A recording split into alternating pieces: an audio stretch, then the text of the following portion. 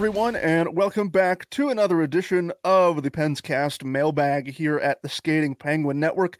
I am Garrett Bahana, as always, alongside me for the Mailbag, fellow contributing writer over at Pensburg.com, Robbie Noggle, and the podcast recruit that everyone loves. You know him, you love him, maybe you hate him, maybe Brian hates him. It's Snail, or as he is affectionately calling himself, Flow Bro, and we will get to that question specifically as the mailbag rolls on. Before we dive into this week's mailbag, we have something of an announcement to make as the Penguin season, regular season that is, draws closer. Starting with next week's episode, we have made the decision, the three of us, to finally branch out, and you will start to see our faces on video platforms of your choice. I think we're going to start putting our podcast feeds on YouTube and go from there. I think what we'll do is we will be creating our own official YouTube channel. We had definitely floated doing something like that in the past, and now it's going to come to fruition starting next week. So starting with next week's mailbag, and from this point forward, again, starting next week, we will start delivering these podcasts in audio and video form. So if you like to engage with us, and if you consume more video content like I do personally, I spend a lot of my time on YouTube, then maybe this will be something for you. You can look at all three of our lovely faces that only a mother could love as we continue to give you our hot takes and analysis about the Pittsburgh Penguins. But that is next week, and we are here on September 19th, 2023, and we have a absolutely disgustingly loaded 27 question mailbag. It's going to be a behemoth, but we're going to get through all of those questions, starting with Robbie. He gets question number 1, Snail gets question number 2, I get question number 3, and we will go back and forth until the mailbag is complete. Question number 1 comes from Brian, and this question may have been posed before Babcock's official resignation, but Robbie, what are your thoughts coming out of Columbus with the Babcock situation and allegedly wanting to see players' phones and using AirPlay to show their photos, their personal photos of players on video screens? Certainly an interesting sort of scandal coming out of Columbus. Mike Babcock, as we record this, is no longer the head coach of the Columbus Blue Jackets, having not even coached a game for the team. So, Robbie, what do you make of this whole Mike Babcock Columbus Blue Jackets situation?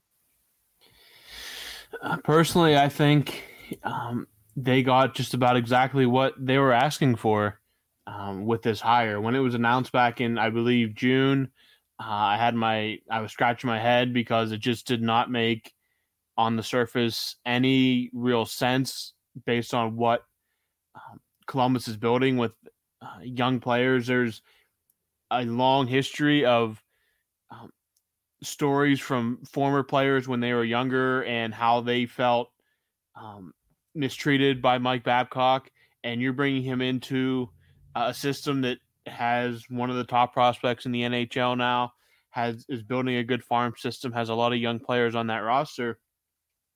So did any of this surprise me?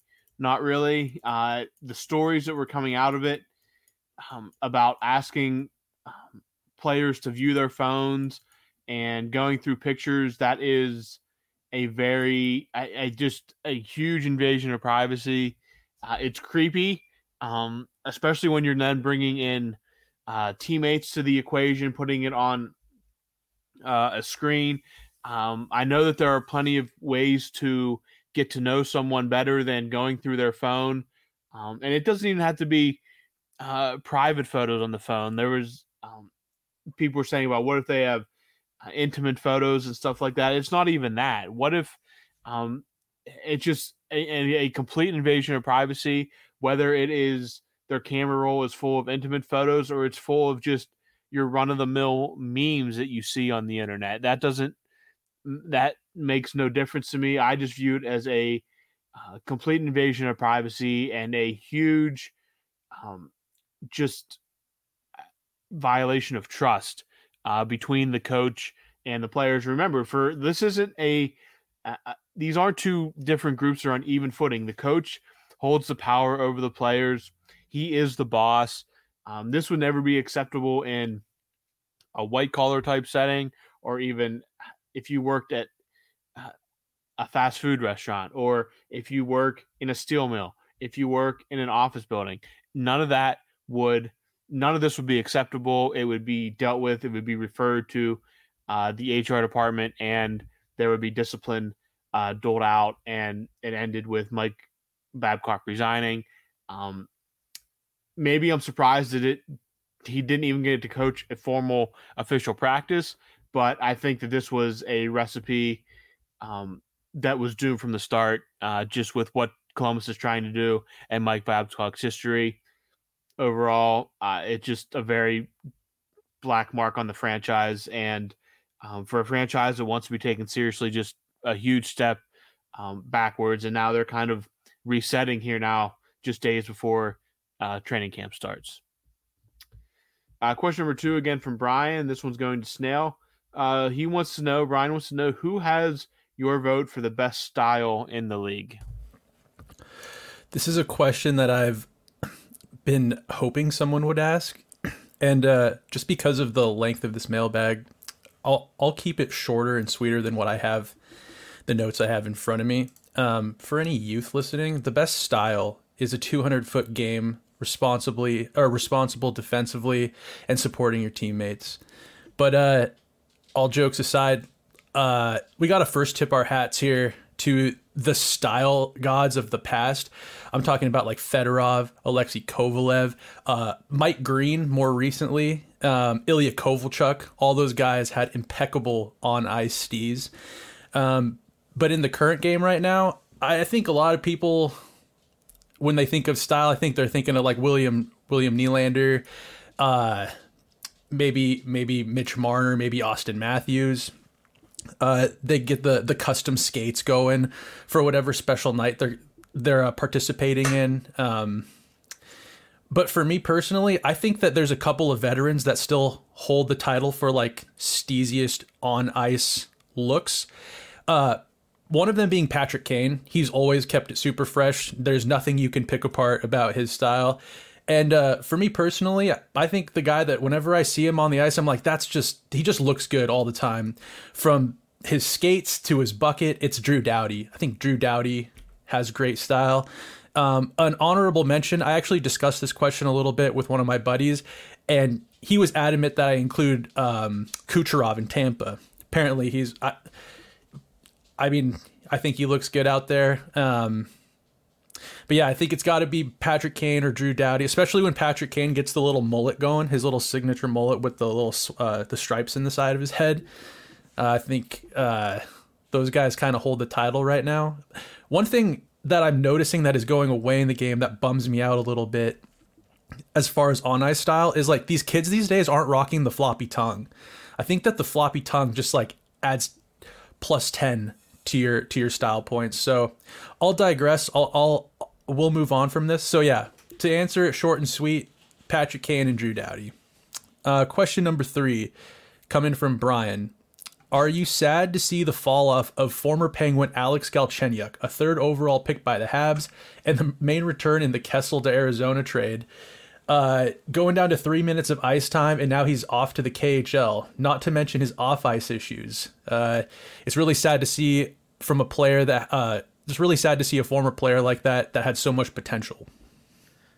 I think this is magnified and amplified because of his draft positioning. I think he was 3rd overall by Montreal. So I think it was the 2012 draft, if I'm not mistaken. I could be getting my dates fudged up, but yeah, looking back on the Kessel trade, I don't look back on that with fond memories. They did get P.O. Joseph out of that trade, and Joseph hasn't really he's become an NHL player. I don't know if he's become the top 4 sort of cornerstone that maybe Jim Rutherford envisioned, but back to Galchenyuk, dealing with some off-ice issues and seeing his playtime decrease in the NHL, now having to take a role over in the KHL. I don't know if you'd call it a fall from grace. Again, if you're taken within the top 5 in any draft, no matter what professional sport league you play for, NBA, NHL, Major League Baseball, whatever, top 5, top 10, a first round pick, that distinction, that label carries with it a certain kind of pressure that you're never going to escape from, because that first round draft bust label is going to be attached to you if you don't live up to the certain level of expectation that is given to you. You're thinking a top 3 pick is going to come in and almost immediately dominate the NHL. And early in his career with Montreal, I think, signs were promising that maybe he would be one of the next big things at forward. And it has sort of dwindled down and maybe spiraled out of control from there. So it's unfortunate. I hope that for Galchenyuk's sake, all is well mentally and physically. After seeing some of the reports of what had transpired off the ice, maybe his NHL career's in the rearview mirror. Maybe he finishes out his professional career in Europe or maybe in the American Hockey League. But for his sake, I just hope all is well mentally and physically. And hey, he's still getting a paycheck to play a kid's game at the end of the day. It may not be under the bright lights of the National Hockey League, but he's getting paid a lot more money than maybe me or Snail or Robbie will ever see playing professional hockey. Question number 4 comes from Brian. Going back to Robbie here. With the Wilkes-Barre-Scranton Penguins going to be a better, deeper team, do you see them potentially being a Calder Cup contender? So I don't pay that much attention to the AHL teams to say that they'll be a Calder Cup contender, but they're definitely going to be seemingly a better team this year than they have the past 2 or 3 years, because that was one of Kyle Dubas' main goals, was to make that team better, and he wanted to making that better gave the Penguins more depth through the system for injuries and call-ups and whatnot. So making that team better kind of helps out the big club as well. Now, whether or not where they'll be at competing-wise, I can't really say with any certainty. I just know that they'll be better. They've really kind of struggled the last few years. They've had great teams in the past. They've never won a championship, but they've had some really great teams and not that long ago. So it's really good to see some emphasis being put back on the AHL team, even if it's just to get more depth and more talent down there to help with call-ups. And it helps those younger guys develop too. I mean, getting some experience with guys that have played professionally, played in the NHL, that are more skilled than maybe your average run-of-the-mill AHL contract guy. It's going to help those younger kids too develop, especially in practice when they got to go up against these guys. So being able to improve that team it was a big goal of Kyle Dubas this offseason, and it seems, at least on paper, that he's done that. It won't matter until the puck hits the ice, but we'll find out soon enough how much improved it is. But it'll be interesting to watch how they perform under this new management. Question number 5, again from Brian here. If you could make a Bash Brothers pair with 2 current NHL players, who would you pick? You guys can choose any position, but I'll keep it true to form and keep with 2 defensemen in Radko Gudas and Jacob Trouba. So I guess before I give my answers here, I've got to ask. I think I'm going to direct this to Garrett. Do you know who the Bash Brothers are, Garrett? I vaguely Googled Bash Brothers when I was putting this together. I think it's Major League Baseball. I'm pretty sure. No, it's not. The Oakland Athletics. Wait, is it? Jose Canseco and Mark McGuire.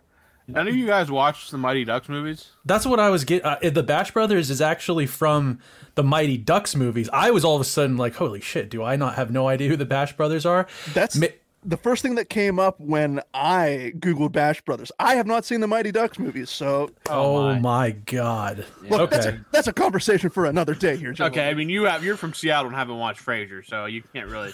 You don't have much Fair. Not a whole lot, but you... Okay, so I was going to say... I love the Mighty Ducks movies. I have them on VHS, and I watch them multiple times a year. Garrett, do you know what a VHS is? Yes, Snail. I what do you think? I came out of the womb yesterday. Of course I know what a VHS is. I'm just kidding. I've seen some hilarious videos of like younger people in the NHL being asked what a cassette, like a video VHS is or a cassette, and some of them have no idea. So well, that's the thing. Like some of those people are my age. I'm 25, and go up to any 25 or 25-year-old or younger, and I guarantee you'd get a mixed bag of responses of what a VHS or a cassette tape is.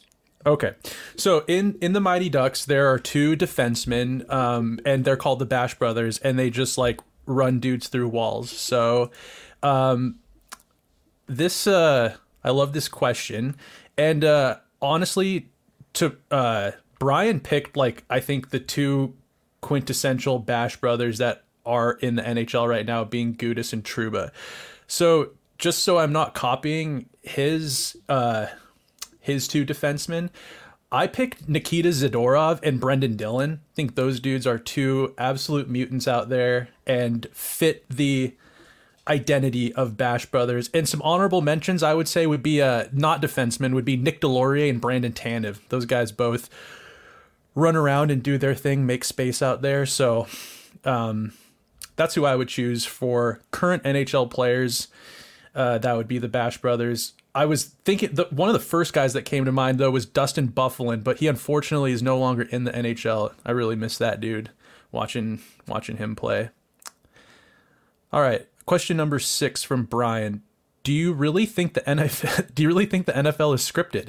I don't know, but I saw some guy tweet that Aaron Rodgers was going to tear his Achilles 4 hours before the game, so it's questionable unless he knows Doc Brown and Marty McFly.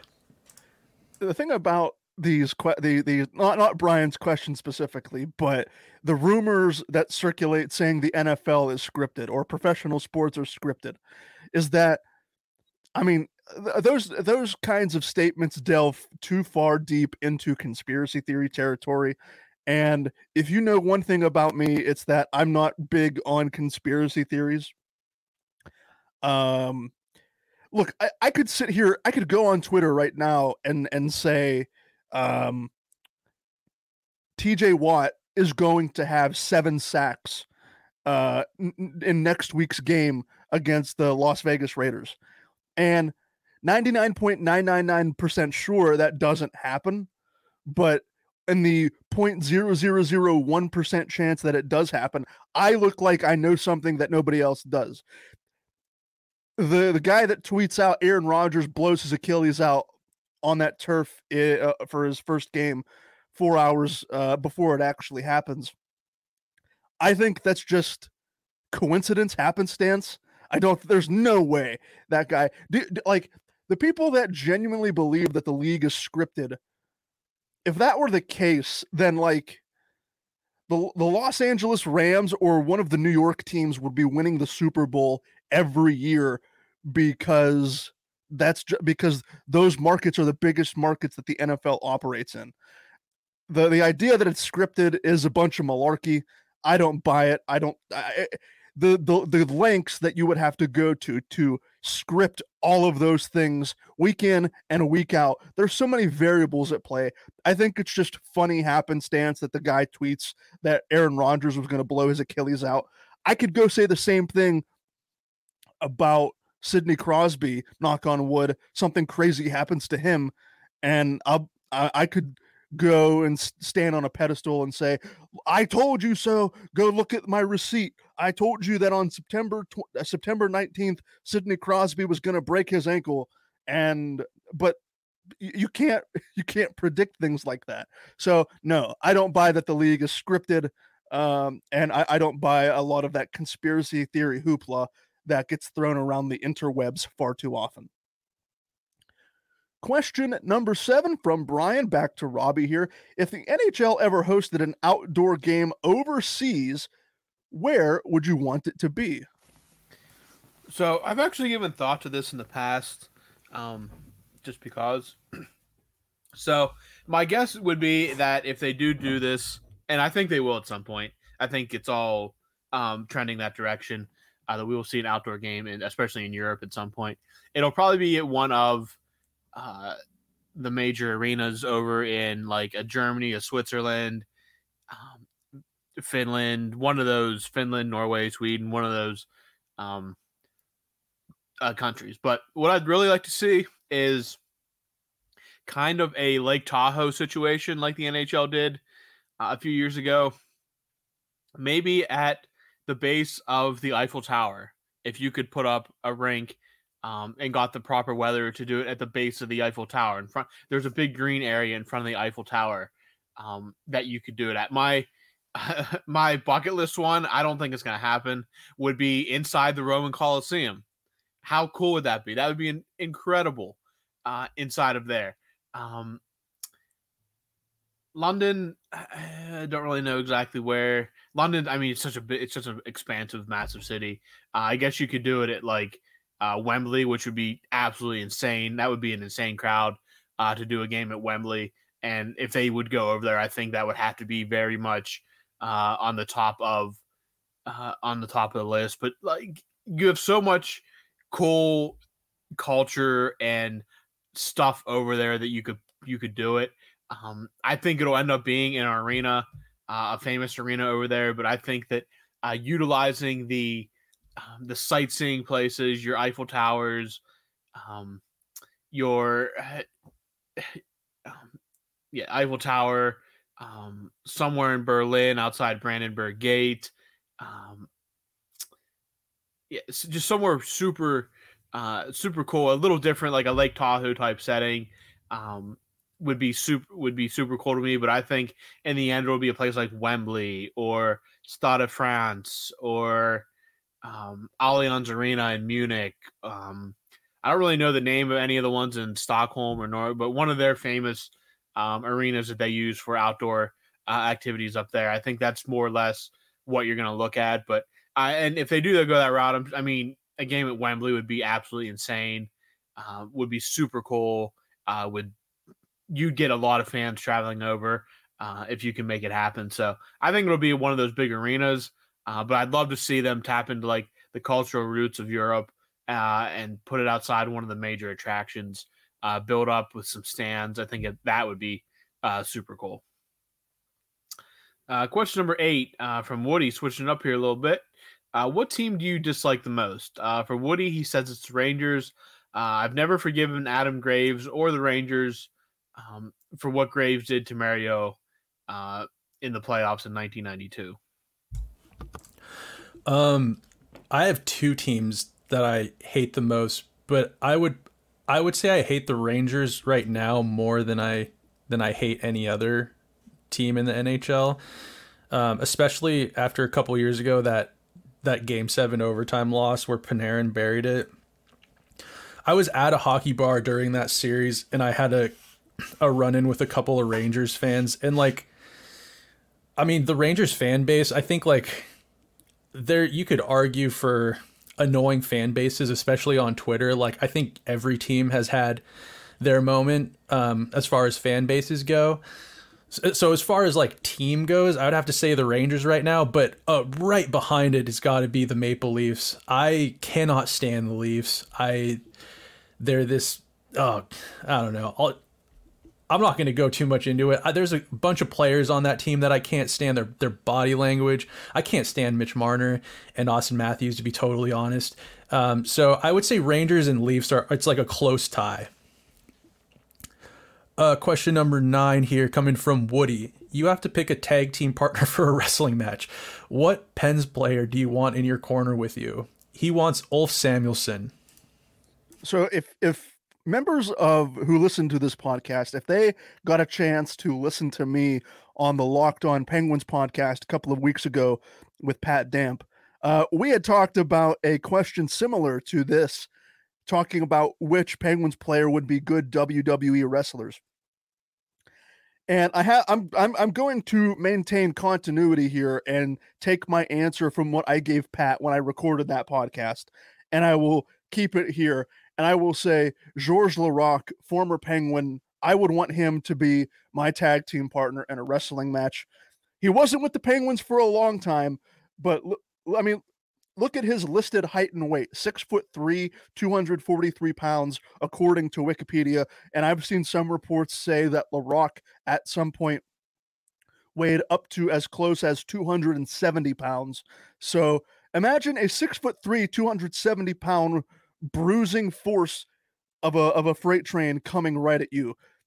If I wanted to go undefeated as a tag team, Georges Laraque, it may be an under the radar kind of pick. He was only here for really a cup of coffee, but Georges Laraque, given the career he had throughout the NHL, not even with the Pittsburgh Penguins, but throughout the NHL, that big, beefy, bruising man is who I would want to have as my tag team partner. All right, switching it up here, going back to Robbie. Question number 10 comes from Kim from Denmark. Who do each of you think is the greatest player, all-time greatest player at each position? Goalie, defender, center, and winger. So, pretty straightforward for me. I go with goaltender. It is Dominik Hasek. I've said that on this podcast before. Never be a goalie like him. So to me, absolutely. Why do we have... Okay, we have this question on here twice.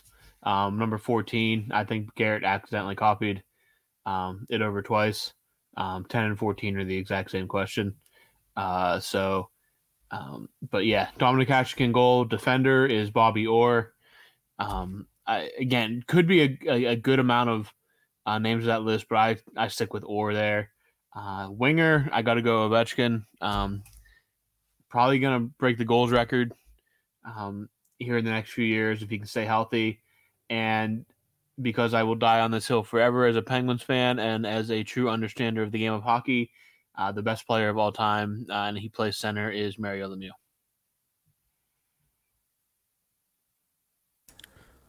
Are we branching out for this question? It says each, so if you each want to yeah, mine's sure. quick and easy here. Okay, yeah. I also had Hasek as a goal as the best goaltender. I actually put Paul Coffey as the best defender. Yeah, I mean, you could go a couple different ways with the. I think Orr was like for his time, he just redefined what it meant to be a defender. But I think Coffey was like a true master of it. And then I have best center Mario. And then for winger though, I put Brett Hull. Not a bad choice either. Okay, I really didn't take a whole lot of time analyzing this question, but let's see here. Best winger. I mean, because I'm going third, I might sound like I'm copying here, but I'll say best winger is Ovechkin. Best defender. Again, I probably Snail. Did you say Snail? Who is your best defender? Coffey. Robbie, did you say Bobby Orr? Yep. Yeah. Again, Bobby Orr kind of retransformed what it meant to be a defenseman. That goal celebration, the NHL loves touting how iconic that goal celebration is. Center, look, this is a Pittsburgh Penguins podcast. If I say Wayne Gretzky over Mario Lemieux, I may not have a microphone to come record to next week. So Mario Lemieux for center. Goalie. It's cheap because you look at what Martin Brodeur accomplished, and he has that. I think he has the NHL's all-time wins record, but you don't look at wins. I know a lot of people look at goaltending wins, and that's not really a stat that's indicative of the goaltender himself. Best goaltender of all time, Jim Rutherford. We will end on a funny note and say Jim Rutherford. Look, you can take my fan card and revoke it, but because I was put on the spot here, I didn't really research best of all time. I'll say Jim Rutherford, and I'll take the any accompanying flack that comes with that. So yeah, that's my list. I basically copied Robbie, Snail, and for best goaltender of all time, you get the one and only Jim Rutherford. All right, question number 11 from Woody. The Super Bowl or Game 7 of the Stanley Cup Finals? You can only watch one. What are all three of you choosing? Woody says for him, it's the Stanley Cup. Give me the Stanley Cup. Wait, did it say game 7? Game 7, dude. Give me Game 7 of the Stanley Cup every day of the week and twice, if not thrice, on Sunday. Robbie, are you going Stanley Cup too? I guess it depends on my team's playing in it, right? I guess that's true. If you want to be technical. If the Steelers are playing in the Super Bowl and the Stanley Cup is like Vegas versus Tampa Bay, I'm sorry to the NHL, but I'm absolutely watching the Steelers at the Super Bowl. And I guess vice versa would be the same if the Penguins were in Game 7 of the Stanley Cup Final versus just two random teams in the Super Bowl. But I will say, as a lifelong football fan, the Super Bowl was always kind of held like it's been very high on my list of like I just want to attend one someday. So, I mean, Game 7 of the Stanley Cup Final obviously would be insane. The Super Bowl was kind of like taken on like its own aura of within itself. So, I mean, I definitely kind of lean towards Super Bowl. Would all depend on what my team situation is in this, but I would generally, if it's like four teams that I have no interest in, taking all favoritism out of it, I would take the Super Bowl. I'll end this question here. I'll probably go with Stanley Cup, Game 7 Stanley Cup. If we want to put the asterisks next to it, if the Penguins have to be playing in that Game 7. Maybe it's because it happened more recently than a Steelers Super Bowl victory, but seeing that I can still vividly remember the anxiety that I felt in 2016 and 2017, watching those Stanley Cup final matchups, the drama that I think comes with a Game 7 after you play 6 prior games of competitive hockey. I think the drama for me, again, my team has to be in the championship game for me to have a dog in that fight. So I will put a bow on this question and say Stanley Cup final Game 7 for me. All right. Question number 12, I believe, from Kim. If Mario Lemieux had played on a similar team as Gretzky did, do you think he would have as many points per game? This is an interesting question, one that I'm not going to dive too deep into the weeds with, because I think no matter where Mario Lemieux would have been drafted, Pittsburgh, Edmonton, anywhere in the league at that time, St. Louis, anywhere. I forget who else was trying to tank for Lemieux in 84.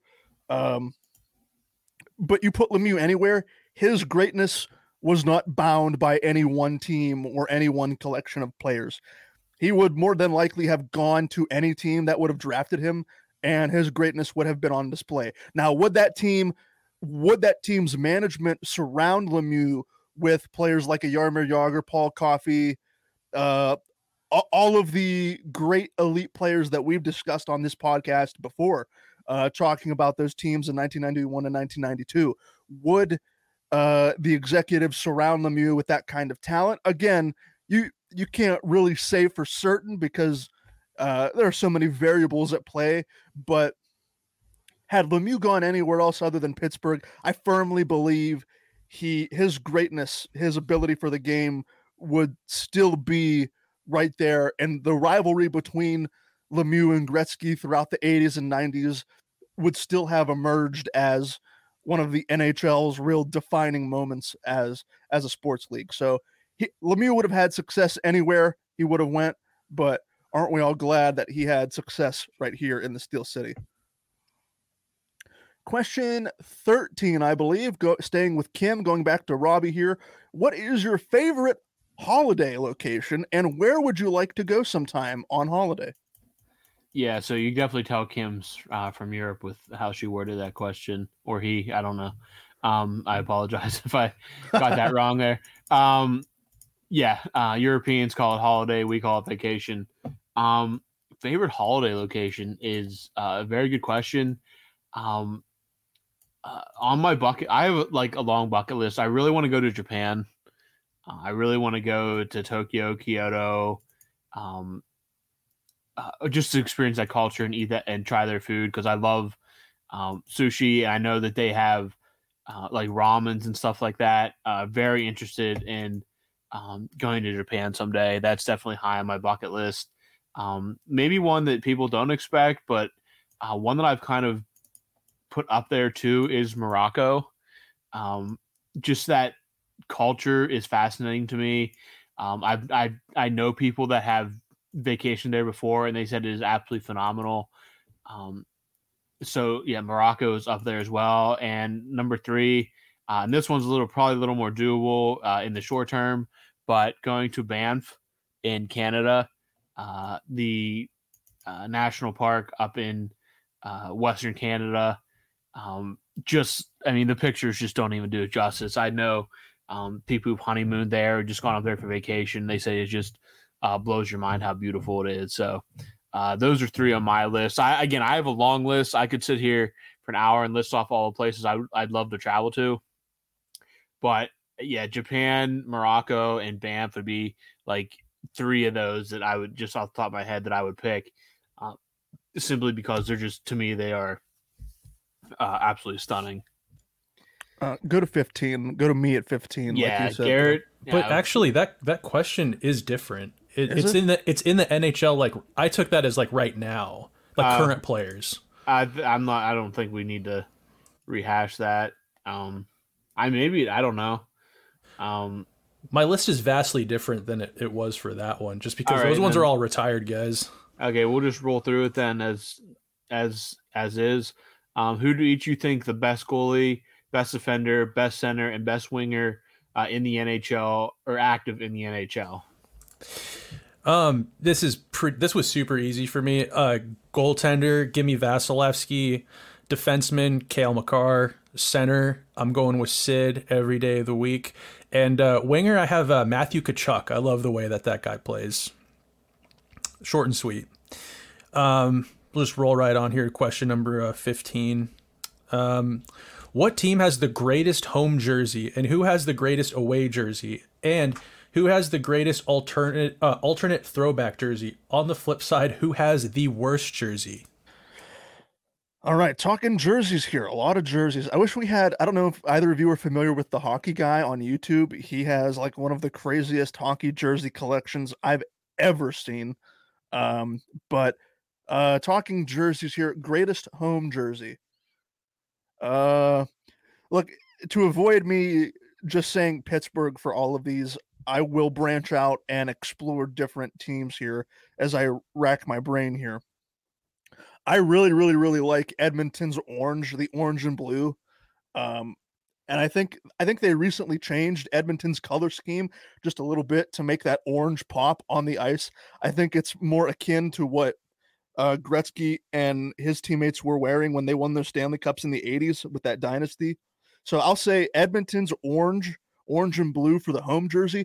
Greatest away jersey, my money, no lie, is on Pittsburgh's current away jersey with that the white and the Pittsburgh gold is so crisp. If I do get another jersey, it would be a Erik Karlsson jersey in a Pittsburgh white away. Hands down, the best away jersey in the game right now. Greatest alternate throwback jersey. This is very easy for me as well. The Kings used to wear purple and gold uniforms as their regular uniforms, and they have since obviously switched to the black and gray or black and white. Those gold and purple alternates that they come out with every so often. I think it was a reverse retro last year or the year before. Those are my favorite throwback jerseys. On the flip side, who has the worst jersey? Who has the ugliest jersey in the NHL? The Florida Panthers, maybe. I mean, there's nothing really super inspiring about the Panthers jersey as I look at it right now. Uh, Maybe the Vancouver I mean, I like the Vancouver Canucks color scheme. I'm not a big fan of their logo. I heard a rumor that the Canucks may be going back to the alternates that they had. It was like that black, red, and yellow look that I think they wore in the 80s. I heard a rumor that they may be going back to that on a permanent basis. If that's the case, those jerseys become one of my favorites in the league. But the blue and green, doesn't really do anything for me. And I'll end this question by saying anything that the Philadelphia Flyers have ever worn has been an absolute disgrace to humanity, and the Philadelphia Flyers jerseys always stink. Shots fired. Good. Question number 16, staying on track here, going back to Woody here. This question is for Robbie. Would Larry Murphy be in your top 5 Penguins defensemen of all time? Because Woody says yes, he would. To answer this pretty much straightforward, Murphy is absolutely a top 5 Penguins defenseman of all time. Rolling with Chris Letang and Paul Coffey is 2. I think you got to put Gonchar at 3, or you don't even necessarily have to rank them, just in a group of 5. Gonchar's in there. He was only really here 5 years, but what he meant to the Penguins was really tough to overestimate what he meant to the Penguins when he came in. And then Murphy's right there. I mean, Murphy, a Hall of Famer in his own right, a great defenseman, top 5 in all-time defenseman scoring for the Penguins. And then the 5th one is kind of a pick, whatever you're kind of feeling. Do you go with a guy like Brooks Orpik or Brian Dumoulin? Do you go with the only Norris winner in franchise history and Randy Carlyle? Or even Ron Stackhouse, who was a 70s Penguin, but was one of the first, I don't want to say superstar, but one of their first like face of the franchise type players in the younger days of the Penguins, back when they weren't good. But Ron Stackhouse was a great defenseman in Pittsburgh as well. It really all depends on where you want to go. And hey, fingers crossed that maybe after Erik Karlsson's done in Pittsburgh, the top 5 is a little more clear cut with him taking over, him being the solid 5th guy in that group as well. But yeah, I think anything that involves any group that involves, when you're talking top 5 defensemen in Penguins history, has to involve Larry Murphy. 2 cups, Hall of Famer. A really great player and really important contributor to what the Penguins did during his time here. Question number 17, going back to Brian here. If we're about 2 months into the season and the bottom 6 is struggling to score, but being very defensively sound, how do you see Dubas and company handling the situation? Do you think they'll take a Jim Rutherford approach or more of a Hextall approach? So I think that, let's say, 2 months into the season and the bottom 6 is struggling to score, but they're being defensively sound. I think Dubas is a mover and a shaker. Like, I think that he will be, if things aren't working, I think he will be whittling away at the roster. He's not, a lot of these like bottom 6 guys he signed, I mean, he's not married to these players. It's not like in Toronto where, I don't know if you guys remember, but he was bringing all these guys he has ties to from his time in Sault Ste. Marie. It's not a situation like that. I think that Dubas is cut from a similar cloth as Jim Rutherford. He's not the type of guy that I think is going to, if he sees something that could be improved upon, he's not going to take a Hextall-esque approach and sit back and do nothing.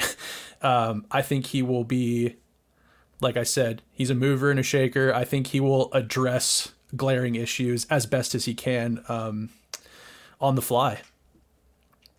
Question number 18 here from Brian. With all the talent that went through Atlanta, what do you contribute to hockey not working out there? Once again, there are rumors abound that the NHL, perhaps the third time is the charm, that they will once again re-enter Atlanta and try and make hockey work down there in the ATL. The first time with the Atlanta Flames, I think you chalk that up to the league at the time in the early 70s. Throughout their time, I think they lasted from 72 to 1980 before they relocated to Calgary.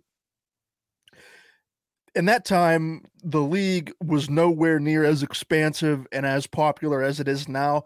The first time, chalk it up to the league not properly growing a real fan base and real planting seeds for understanding the game. I don't think the Atlanta Flames, they obviously won no Stanley Cups, no conference championships, no division championships. They had no real playoff success throughout their time the first go around. The jerseys were great though. When they relocated to Calgary, Calgary was like, "Yeah, we'll take these jersey ideas. We'll just put a flaming C on it instead of a flaming A." The second time with the Thrashers, I think by that time when the league went back to Atlanta, fans were going to those games, and the Thrashers weren't like dead last in the league in league attendance. The reason that didn't work out is because they were locked out of their arena and they had a very, very poor ownership structure. The NHL basically bailed the team out and very quickly was like, okay, this ownership group is not working. We're going to take control of the Thrashers. And that Winnipeg collective up there with that ownership group with deep pockets came in, and hence the relocation of the Thrashers to becoming the Winnipeg Jets. So it's a combination of different factors, but the second go around, I think the Atlanta fans who cheered for the Thrashers really got the short end of the stick when they relocated and they didn't have a solid ownership group, and they really weren't competent at all because they couldn't work out arena issues. So if the NHL goes to Atlanta for a third time, which, maybe it happens within the next 5 years or so, third time's the charm, I guess you say, and you hope that hockey can be more permanent in the ATL than it has been in the previous two attempts. Question number 19, Robbie. This question is from Brian. What are your thoughts that you've seen so far on the Prospects tournament? Any big standouts or key things that you've seen so far? So I was kind of paying attention to it a little bit on the periphery, just to get some names, get familiar with some guys that will be at least in camp for a little bit, maybe playing a preseason game or whatnot. But the two biggest names I saw stick out were 2023 first-round draft pick Brayden Yager. There was one highlight of a goal he scored, which was absolutely disgusting. Just a very strong move with a great backhand in tight.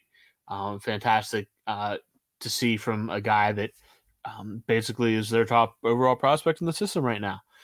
There was some frustration when he was picked, but I think everything we saw from the Prospects tournament makes you feel a little bit better about it. He definitely looks like he could be a special player.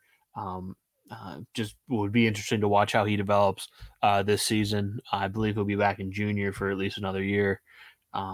So yeah, keep an eye on that. Brayden Yager, looked like he absolutely was fantastic in this prospect tournament. Looked really good. Another one is one that a name that you might hear sooner rather than later, and that is goaltender Joel Blomqvist. Basically, when he was drafted, his big attributes, his big upside was he is an athletic freak, and he can make unbelievable saves just because he can. His athleticism and his flexibility is just off the charts. And from what I read on the Prospects tournament, all that was on display. His technique still is a little rough around the edges. Again, this will be his first full season in North America, and his first full season, not his first full season as a pro.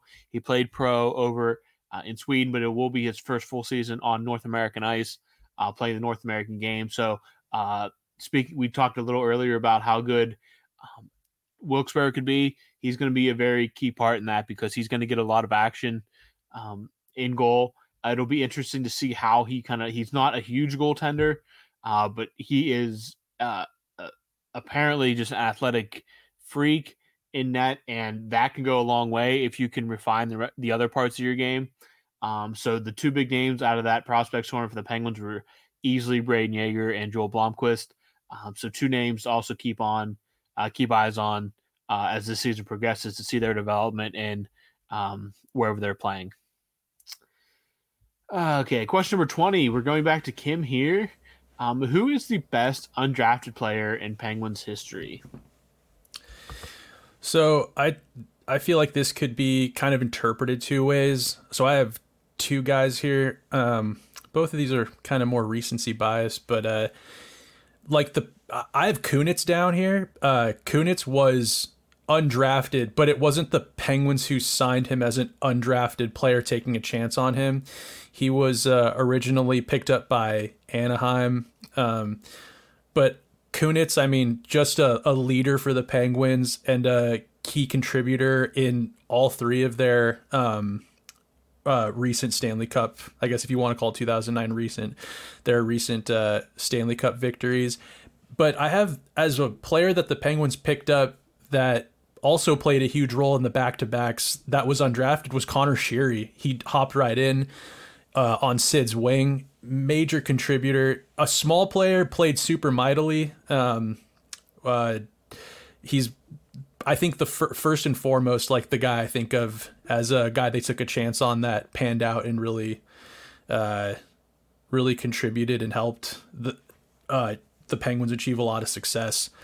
I'd be curious to know if Garrett or Robbie, do you guys have any opinion on this as far as undrafted players in Penguins history?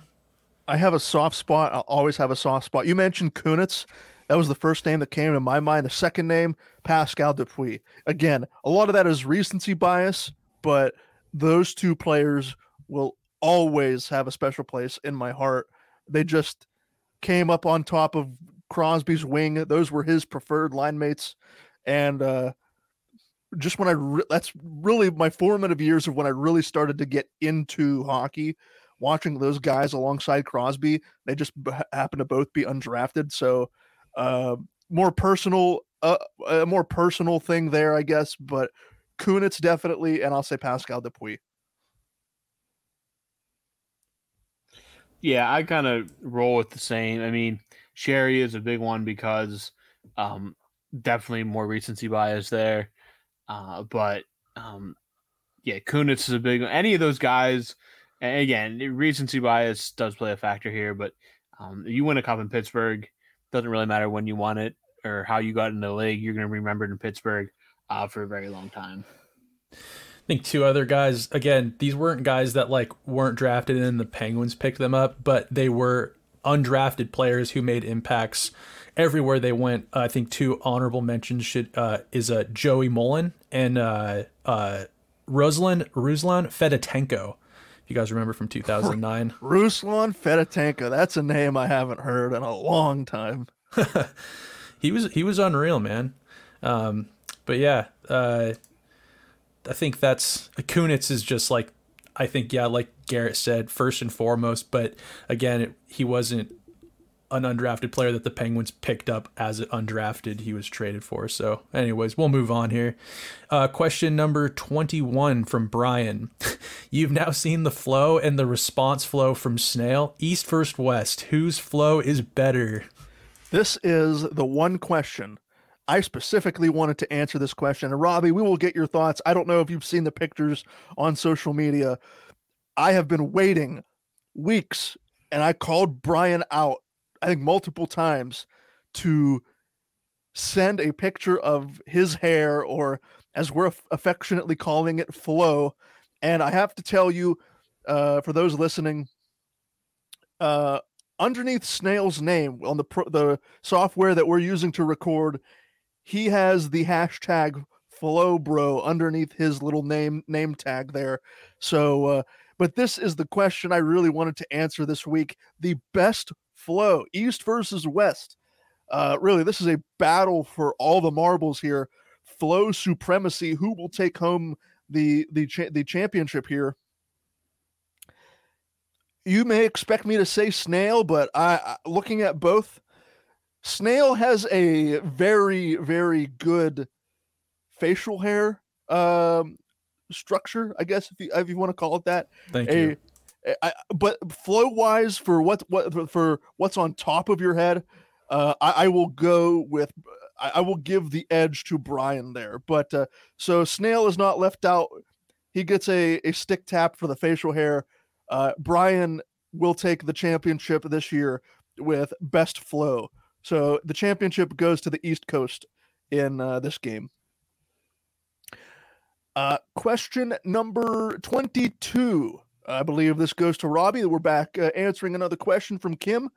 Robbie, it's a very simple question. What is your favorite movie? I mean, man, that's a loaded question, isn't it? Boy, singular favorite movie. I am gonna have to say this is gonna be very cliche because I'm sure a lot of people say this. I'm gonna say The Godfather. It's just, I mean, it's the perfect movie, right? Like, Interesting. there's very few, just there's very few flaws in it, if any, to me at least. And again, that could change if I go and watch another movie as well. I'd put Return of the King up there. Again, another movie I'd find to be near perfect in about every way. But if I had to say, I'd say The Godfather, just because it's probably the most near perfect movie in my opinion from start to finish. Snail, I want to get your thoughts. What's your favorite movie? Oh boy, I wasn't prepared for this. Favorite movie, man. What would can you go before me and give me a second to ruminate? I guess.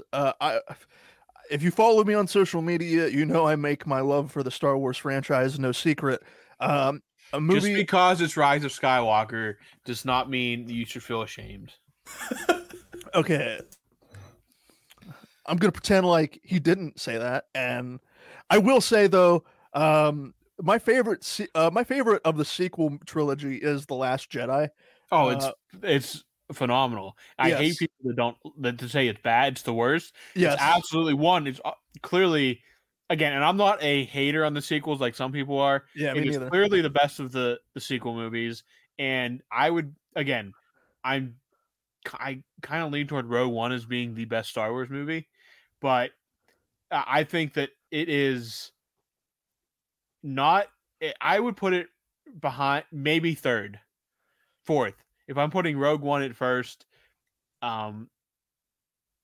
Strikes Back, New Hope, and then Last Jedi. I think for me, I think I'll go. I mean, we could have a whole podcast episode talking about this. Out of all of the films, I'll say Empire is my go-to number one out of all of them. So, but you mentioned Return of the King. That really just jogged my memory. I have a great memory of watching Lord of the Rings for the first time and seeing the Two Towers, the Battle of Helm's Deep. Oh yeah, great movie. All three of those are great movies. Yes, really. I mean, oh man, I remember watching Lord of the Rings. I got the like super extended uncut version on Blu-ray, and I had never seen Lord of the Rings before, and it was. I started it. It was like over 3 separate weekends. I watched each movie, and by the end of Return of the King, I had tears coming out of my eyes because I was so emotionally impacted by the 3 movies that I had just sunk like 9 hours into. So, great callback for Lord of the Rings, Return of the King. With that being said, Snail, have you had enough time to marinate your chicken? I have. So. Don't ever say that again. Oh yeah, that threw me off a little bit. But the chicken's marinated. I'm a huge Denzel fan, and dude, there's one movie that I watch really frequently, and I was really ruminating hard there for a few minutes because I have maybe like 3 that are just like I don't know which one to say. Dude, Man on Fire. I love Man on Fire. Man on Fire is great. It's a great movie. Anything down to Denzel does is great. Agreed. I love Denzel. I watch I feel like every time I'm like, oh, I watch all his movies, someone will be like, have you seen this one? And it's like, shit, actually, I haven't seen that one. I've seen a lot of Denzel's movies. Man on Fire is one of my favorite. It's such a great revenge flick, and it's like this empowering film. It's badass. But I have to give an honorable mention here as far as my favorite movies. I've had a movie that I saw at a very, very young age, and I have it on VHS and DVD. And I watch it when I'm in a certain mood multiple times a year, and that's got to be Mars Attacks. I don't know if either of you guys have seen that movie. It's an older movie. Not. You haven't? Mm-mm. It's an alien movie. It's kind of a humorous but like also kind of scary movie. I don't know. It's a great movie. If you guys haven't seen it, I would suggest you should just carve out a little time on a weekend to watch it. It's got a whole host of actors you'd be shocked to see, and it's got a pretty good lineup, and it's funny, but also like I remember as a kid it was a scary movie, and then as I got older it was more just like hilarious. But favorite movie, I'm gonna say Man on Fire.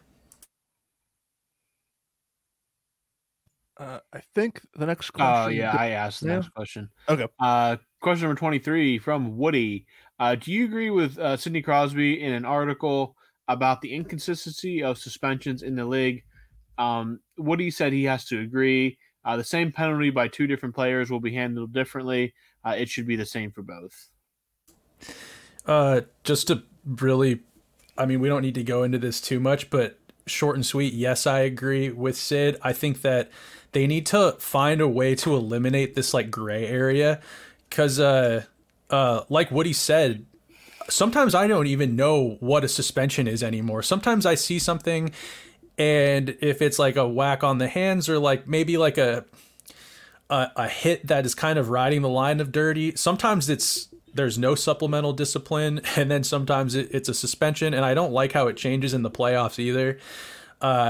I would just say I agree with Sid, and they really need to find some sort of method so it's cut and dry what's a suspension and what's not, and eliminate this gray area that's frustrating not only players but I think fans as well.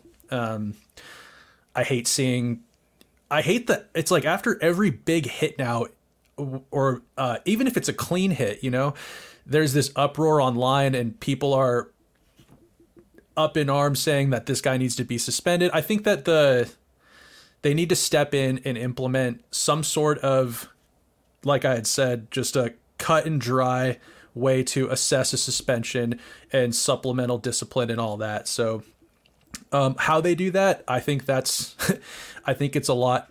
It's easier said than done, but that's what I'm hoping to see more consistency in the future for sure. Question number 24 from Brian. How do you like your steaks? And Snail, if you don't eat meat, do you have an alternative? I know nothing about veganism. You guys are going to love me for this one. Oh, if you say well, I'm going to jump to the microphone. Damn it. Calm down. I haven't even said what I'm going to say yet. All of my ground beef, burgers and steak included. Cue the drum roll. All of my meat is well done. Oh my gosh. Burgers I can almost understand. Ground beef's a little different than a steak, but dude, a rough well done steak is no way.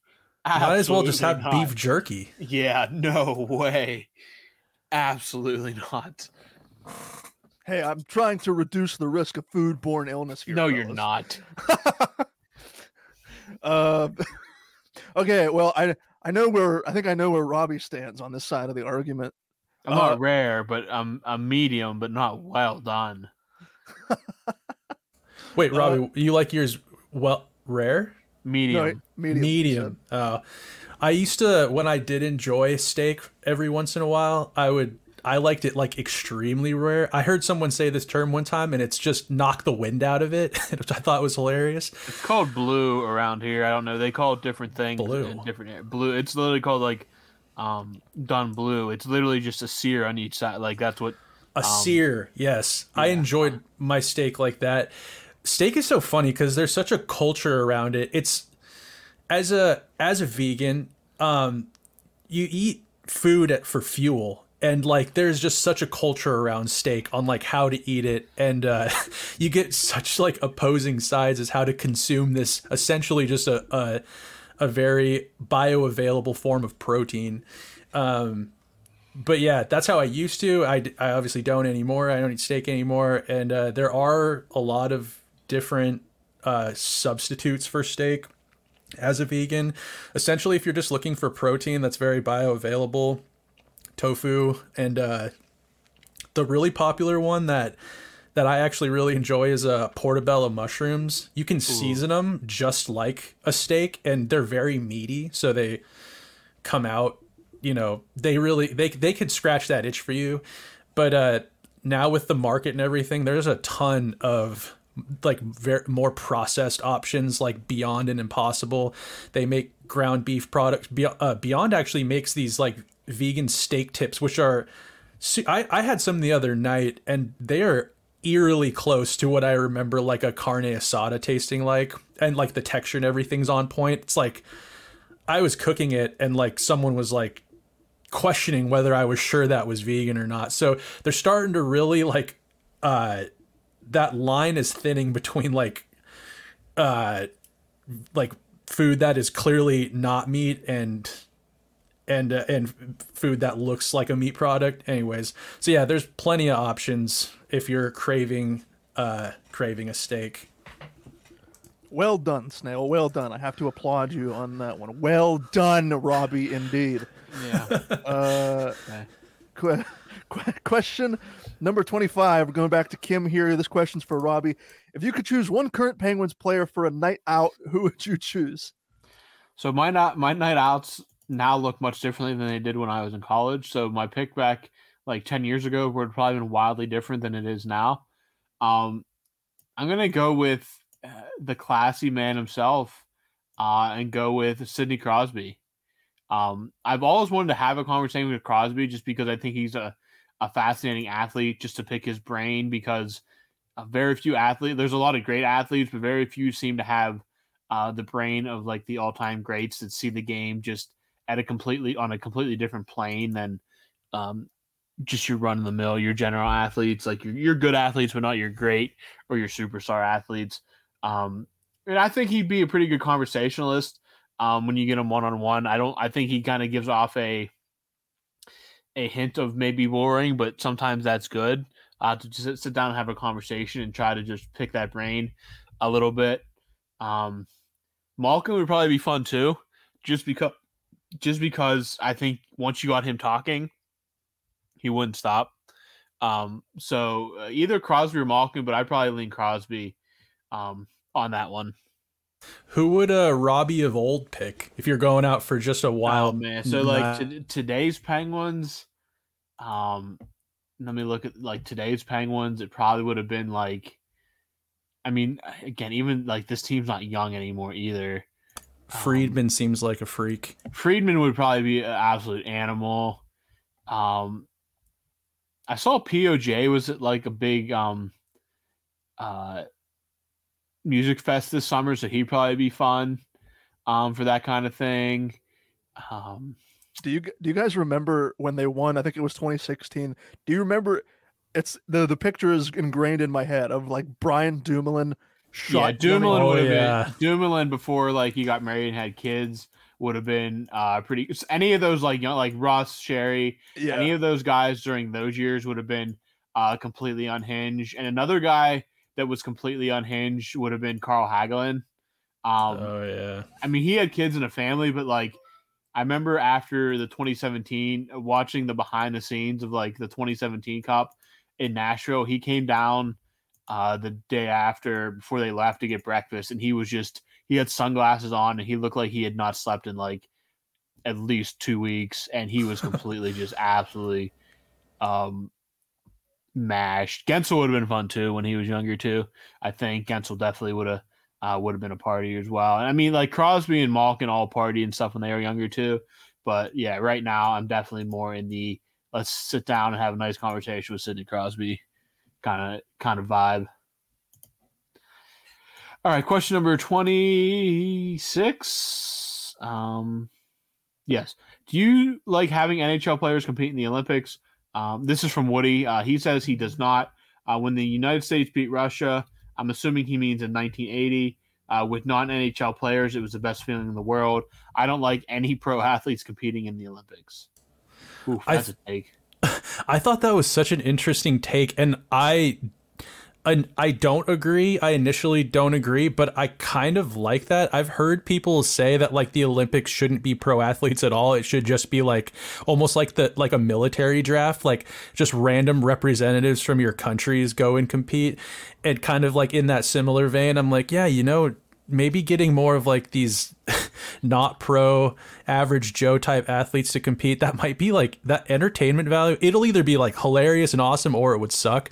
But I mean, ultimately, I don't agree. I want to see best on best, especially with just like the crop of players we have right now, where you have, you're going to have Bedard stepping into the league with McDavid, who's established himself, with Sidney Crosby on the back nine of his career. I mean, that's Team Canada. That's not even, that's not even the US, but that would be amazing to watch just historically. So I get why, it hasn't happened. It sucks. These owners, they don't want to risk losing a star player. Only the best go overseas or wherever the Olympics are, and you don't want to risk them getting hurt, or the last Olympics with COVID, kind of the unknown of if you got contracted COVID or whatever. I get it. But I am on the side of I want to see that best on best, specifically given just the talent in the league right now. Do either of you have a take on that? Do you guys want to see best on best? Oh, absolutely. Yeah, absolutely. And like, you can't have non-pro athletes in today's world. Like, they say that they want amateurs, but all these athletes are getting paid now. Like, it's not, it's just, no, I want the best. That's what the Olympics is. Like, I want the best athletes there. I don't want to watch amateur athletes. I want to watch the best athletes go head to toe. That's how you determine champions. But no, I want best on best. I concur with both Robbie and Snail. Okay, we'll move on to, I believe this is our last question for the day. It's coming from Kim, and Kim would like to know, if you could choose one car for free, which would you choose? I'm not really a car person. As long as it gets me from point A to point B, then and it runs, it functions well, then so be it. I guess everyone would want a Lamborghini or what are the other fancy car? BMW, Tesla. Screw Elon Musk.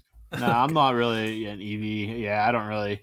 Again, it's the area I live in more than anything. I don't have nearly enough. Same. Stations around here. Yeah, I don't think Robbie and I live near super densely populated areas. Like, so that would be an issue even if I had an EV. Like I said, I really don't care about cars. I don't know if either of you have a better answer or a more thoughtful answer to Kim's question, but I'll leave my piece at that. I'd want like a classic Corvette, kind of like American muscle car kind of thing. Again, not a huge car guy, but that's kind of where I would fall on that. Being out here in Seattle, there's a lot of charging stations for whatever electric cars, so I'd maybe go with like is it like a Chevy, or isn't there like a truck EV? Yeah, I don't know what it's called. There's a Ford, and I don't know what Chevy's is called, but yeah, they are out there now. I would take an electric truck, just which just probably seems like sacrilegious to so many people, but I would definitely go something electric, and just for like my job, I paint houses for a living, so like I have gear to haul and like ladders and equipment. So I heard like you paint houses. That's what I would choose. Electric truck sounds like an oxymoron, doesn't it? It does. Yeah. Okay, well, fellas, as we approach the 1 hour and 15-minute mark, we have gotten through a massive mailbag. Thank you to the both of you for sticking with it and answering all of these questions from all of these lovely listeners who take the time to ask us questions. I mentioned at the start of the show that starting next week we will be expanding our podcast platforms by including a video feed on YouTube with our very own YouTube channel.